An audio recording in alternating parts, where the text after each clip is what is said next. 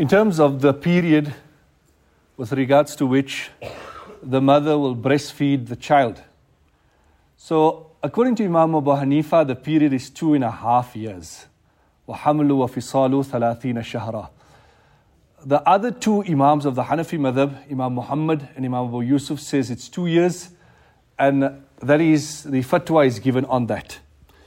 In terms of the obligation on the mother, that during the marriage, if the husband and wife are married, then it is obligatory on the mother to breastfeed the child. And for this, she cannot take any remuneration. She cannot take any payment for this. If it so happens that the child is still within the breastfeeding period and divorce takes place, then during the divorce period, the husband will pay for the wife's maintenance, in terms of her residence, her place of staying, as well as, taking care of her expenses. So during this period also, the wife cannot take any remuneration for breastfeeding the child. After the iddah has now completed, and if the wife refuses to breastfeed the child, then the husband, she can then demand a wage, and the husband will be obliged to then pay for the breastfeeding of his child. If the wage is very exorbitant, then he can then take the child away and he can have the child breastfed by someone else. So Allah Rabbul Izzah speaks about this in the verse of the Noble Quran where He says, وَالْوَالِدَاتُ يُرْضِئْنَ أَوْلَادَهُنَّ حَوْلَيْنِ كَامِلَيْنِ لِمَنْ أَرَادَ أَن يُتِمَّ الرَّضَاعَةَ. That the child will be breastfed for 2 years complete if you want to go the entire period. Many times you don't have to go the whole period, even if it is just a few months, and that is sufficient for the child. وَعَلَى الْمَوْلُودِ لَوْ رِزْقُهُنَّ وَكِسْوَتُهُنَّ بِالْمَعْرُوفِ. And it is upon the father to take care of the sustenance, to clothe the child and the mother accordingly, according to the norms, in a kind way. And this is after divorce also, or during the iddah period. But after the iddah period, then there's payment. And Allah Rabbul Izzah says, لا تكلف نفس إلا وسعها. No person has been burdened beyond what they can manage. And لا تضار والدة بولدها ولا مولود له بولده.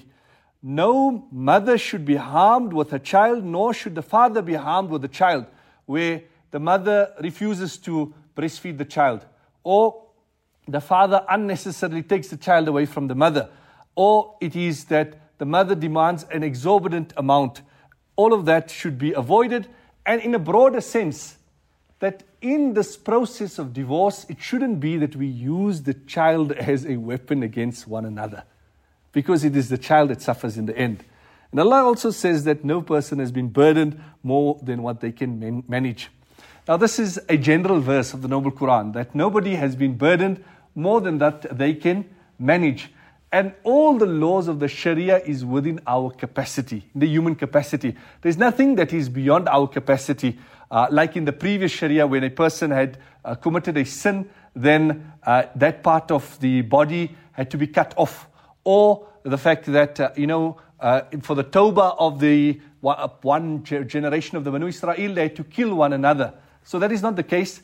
Man, as humans, we do have tendencies towards forgetfulness. In the hadith it says, Al-insanu murakkabun min al-khata wa nisyan.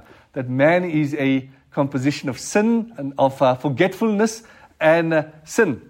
So we do tend to forget things from time to time. And if we forget, Allah will not hold us account, but we will bear the consequences of that. So if a person forgets something in salah, then you are not obliged in the sense that you've forgot it, but there's consequences to that. Similarly, when you're fasting, you forgot you were fasting and you ate, the fast doesn't break. But if a person had eaten, forgetting that, he ate and something went down intentionally or unintentionally, but he knew he was fasting, then the fast breaks. So this is the latitude that Allah has granted us. Now talking about forgetfulness, there was this husband who every morning as he's leaving the home for work, his wife reminds him that, hey, you forgot your purse, or you forgot your wallet, you forgot the shop keys, you forgot your luncheon. Each day as he's going out, his wife is reminding him.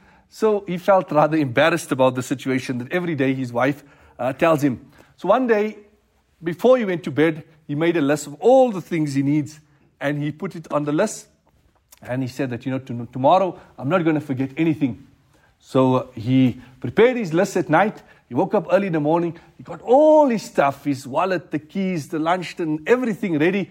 And he went to the car. And as he jumped in the car, very happy with himself, sitting in the car, his wife comes out and is waving with him. And he also smiles back at her and he says, I had enough of this. Thankful for what you did, but now enough is enough. I got all my stuff today.